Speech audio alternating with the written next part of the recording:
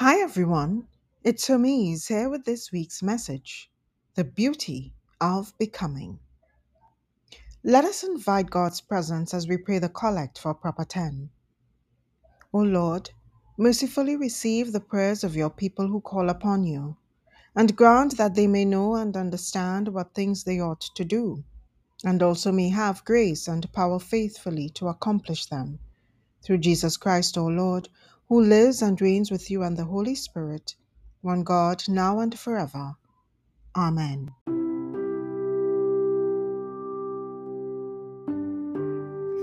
This week's message focuses on the Gospel for Proper 10, Year A, Matthew 13, 1 to 9, and 18 to 23. This Gospel passage is well known to most. In this passage, Jesus relates the parable of the sower and later explains it to his disciples. The parable is that of the sower casting seeds. Some seeds fell on the path and were quickly eaten up by the birds. Other seeds fell on rocky ground where the soil was thin. As plants sprung from these seeds, they were quickly scorched by the day's heat. As on the shallow soil of the rocky ground, they could not take proper root. Yet a third set of seeds fell next to thorns. As the seeds grew, so too did the thorns which choked the seeds. The seeds eventually died. Finally, the fourth set fell on good soil. The seeds took root. The plants grew, thrived, and bore much fruit. When seeking to understand the need for Jesus to speak to the people in parables, the disciples inquired of him. He explained, the seed that fell along the path was comparable to those who heard the word of God but did not understand it. In the case of these, the evil one comes and snatches away what is sown in the heart. Matthew 13:19. The seeds that fell on the rocky ground he compared to those who received the word of God with joy, but because of their shallow foundation, were quickly driven away when they experienced troubles and persecution. These found no consolation in the word of God to pull them through their troubles. These gave up in the midst of their troubles. The third set of seeds Jesus compared to those who heard the word but turned away, choosing rather to focus on the cares of the world or who were lured away by wealth. Think here of Judas Iscariot. The final set, Jesus explained, were those who heard the word and understood it, in whom the word was deeply rooted and who could go out and bear much fruit. I'm sure in your own experience, you've encountered persons who fell into each of these categories. The second and third categories might be a little hard to separate. It's easy to wonder what really is the difference between those who flee when persecution arises and those who are easily distracted by the concerns of the world and the lure of wealth. If I were to interpret, I suppose I would say the ones who are the rocky ground are those who don't tolerate the testing that choosing to follow Christ attracts. These are likely to be the ones overcome by doubt, fear, anger, and disappointment in the face of the trials that a life in Christ brings us. Note, I say, those who are overcome by doubt, fear, anger, and disappointment, because it is natural for us to react this way as we encounter difficulties along the way. However, if the Word of God is deeply rooted in our hearts and we are convinced of the goodness of God, we allow the Word to comfort us and draw us out of these states. And as the Word draws us out, we give thanks for God's goodness. And then we see God's goodness taking shape in our lives. Returning to the distinction between the rocky ground and the thorny ground, I would say that the third set are those who can't separate themselves from the things of the world. They choose to preoccupy themselves with the chores, the busyness, the wealth, and comforts of the world, and neglect their obligation to God. These are the ones who don't recognize how much separation from the world demands of us. But our purpose in receiving the Word of God isn't to determine how it applies to others, no. Our purpose in receiving the Word of God is to determine how the Word applies to us, individually and in our faith communities. My question then is this: where are we, individually and collectively, as church, in our parishes, in our congregations, in our parish ministry groups? Let us reflect for a moment, asking God to reveal to us where we are versus where God needs us to be. Next, let us ask God to transform us into who we need to be. On that note, I disclose my naivety. Prior to this message, I had never given much thought to whether these 4 categories could apply to one person. Perhaps it's the wording, perhaps it's my ignorance. I always assumed they were 4 discrete categories relating to different people. Never did I stop to think that these 4 categories could refer to one person on a journey of becoming who he or she was intended to be for God's honor and glory. As I reflect on myself, I see how I have fallen to each of these categories. There was a time when I heard the Word of God. That is, I literally heard the Word of God. There was no internalizing, no reading, marking, learning, or inwardly digesting the Word. The Word went in one ear and came out the next. I might have heard the Word at church or in passing, perhaps a program on TV or radio, but not for a moment did I stop to reflect on the meaning of the Word and its implications for me. I suppose you could say it wasn't even a matter of not understanding. It was a case of such ignorance that I didn't appreciate that the Word was supposed to provoke a change in me.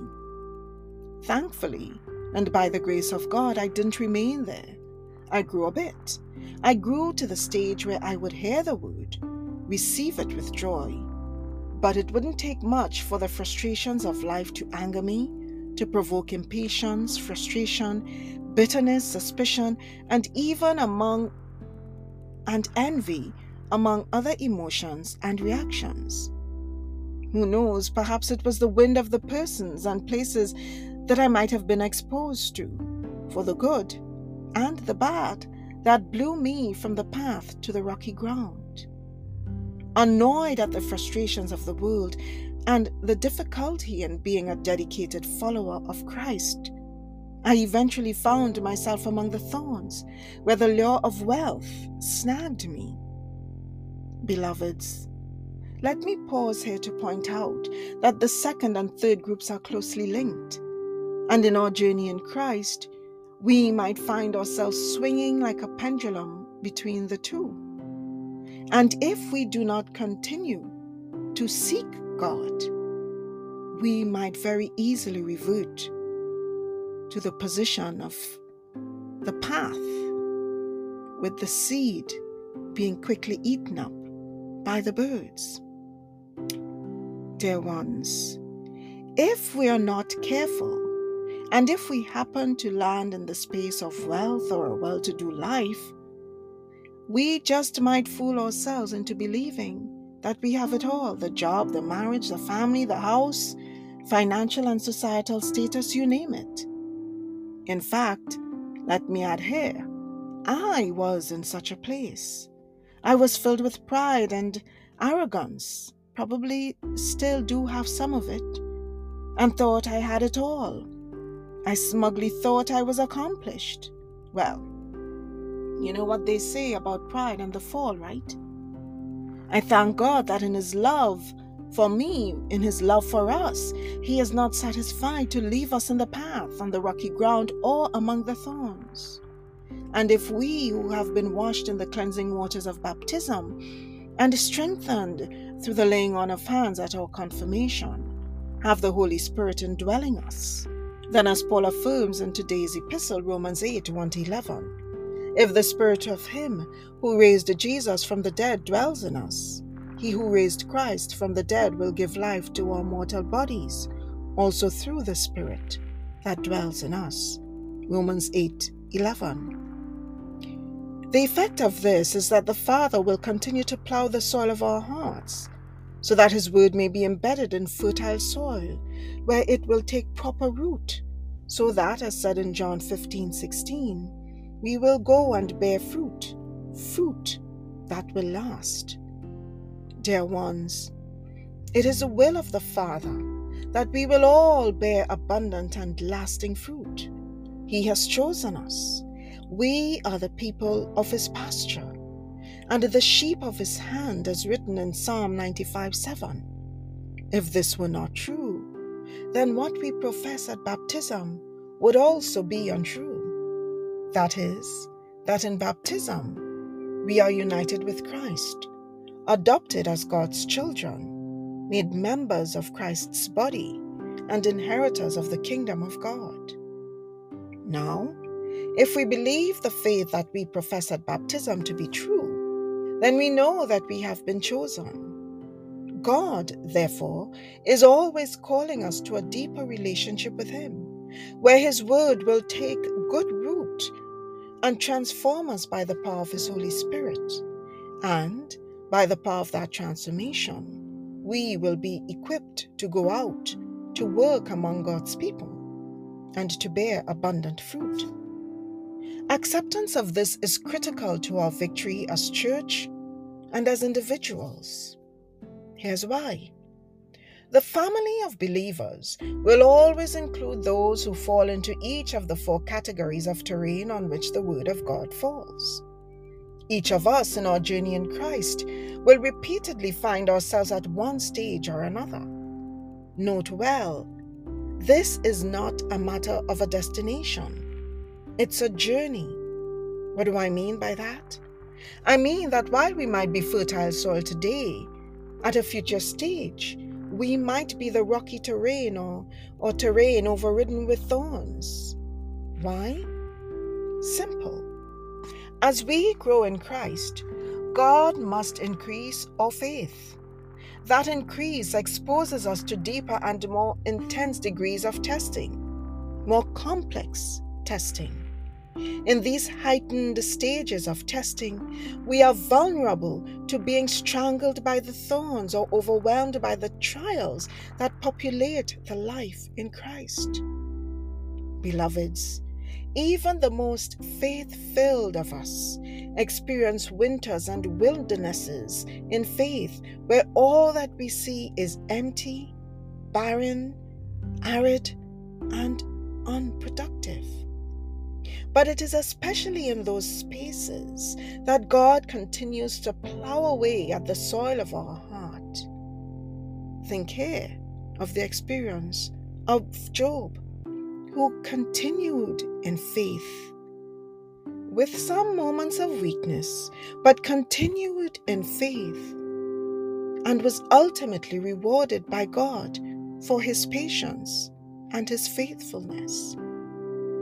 Now, if we accept that in our faith, communities, and even as individuals, this rolling between categories is normal, as Christians, we who are called to love God and love our neighbors, our response should be to pray for the faithful, our brothers and sisters in Christ, as well as ourselves.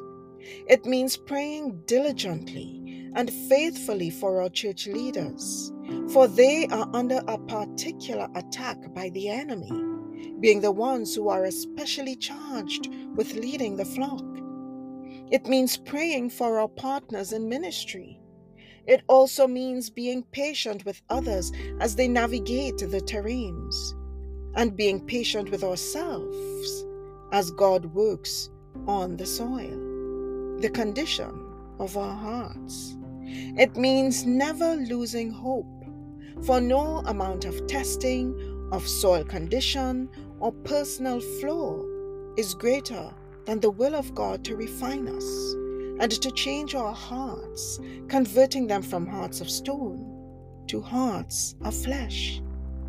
And even if your brother or sister in Christ doesn't pray that God will change his or her heart, believe you me, your prayers for them have the power to do that. Remember the assurances were given in Holy Scripture. James 5:15, the prayer of faith saves. Matthew 17:20, if you have faith the size of a mustard seed, you will say to this mountain, move from here to there, and it will move, and nothing will be impossible for you. Matthew 7:11, if you then who are evil know how to give good gifts to your children, how much more will your Father in heaven give good things to those who ask him? Luke 18:27, what is impossible for mortals is possible for God. And these are just a few. Challenge yourself to find others. If we continue in prayer for ourselves and for our brothers and sisters in Christ, we will witness the transformation, the becoming, and we will certainly delight in the beauty of their and our becoming. Dear ones, if we continue diligently and faithfully in prayer, open our hearts to the work of God, and to submit ourselves dutifully to the work of the sower on our hearts, I assure you, we will all hear the words we long to hear at the end of our journey, words as recorded in Matthew 25:23. Well done, good and trustworthy servant. You have been trustworthy in a few things. I will put you in charge of many things. Enter into the joy of your master. Beloveds, as I close, I encourage you, as in 1 Thessalonians 5:16-17, to rejoice always, pray without ceasing, give thanks in all circumstances, for this is the will of God in Christ Jesus for you. And most of all, to do that while enjoying the beauty of becoming that fertile soil as God shapes you into who you were meant to be, the you that's fit for purpose. Dear ones, until next time, I pray you the love of the Father, the peace of the Son, and the joy of the Spirit. Amen.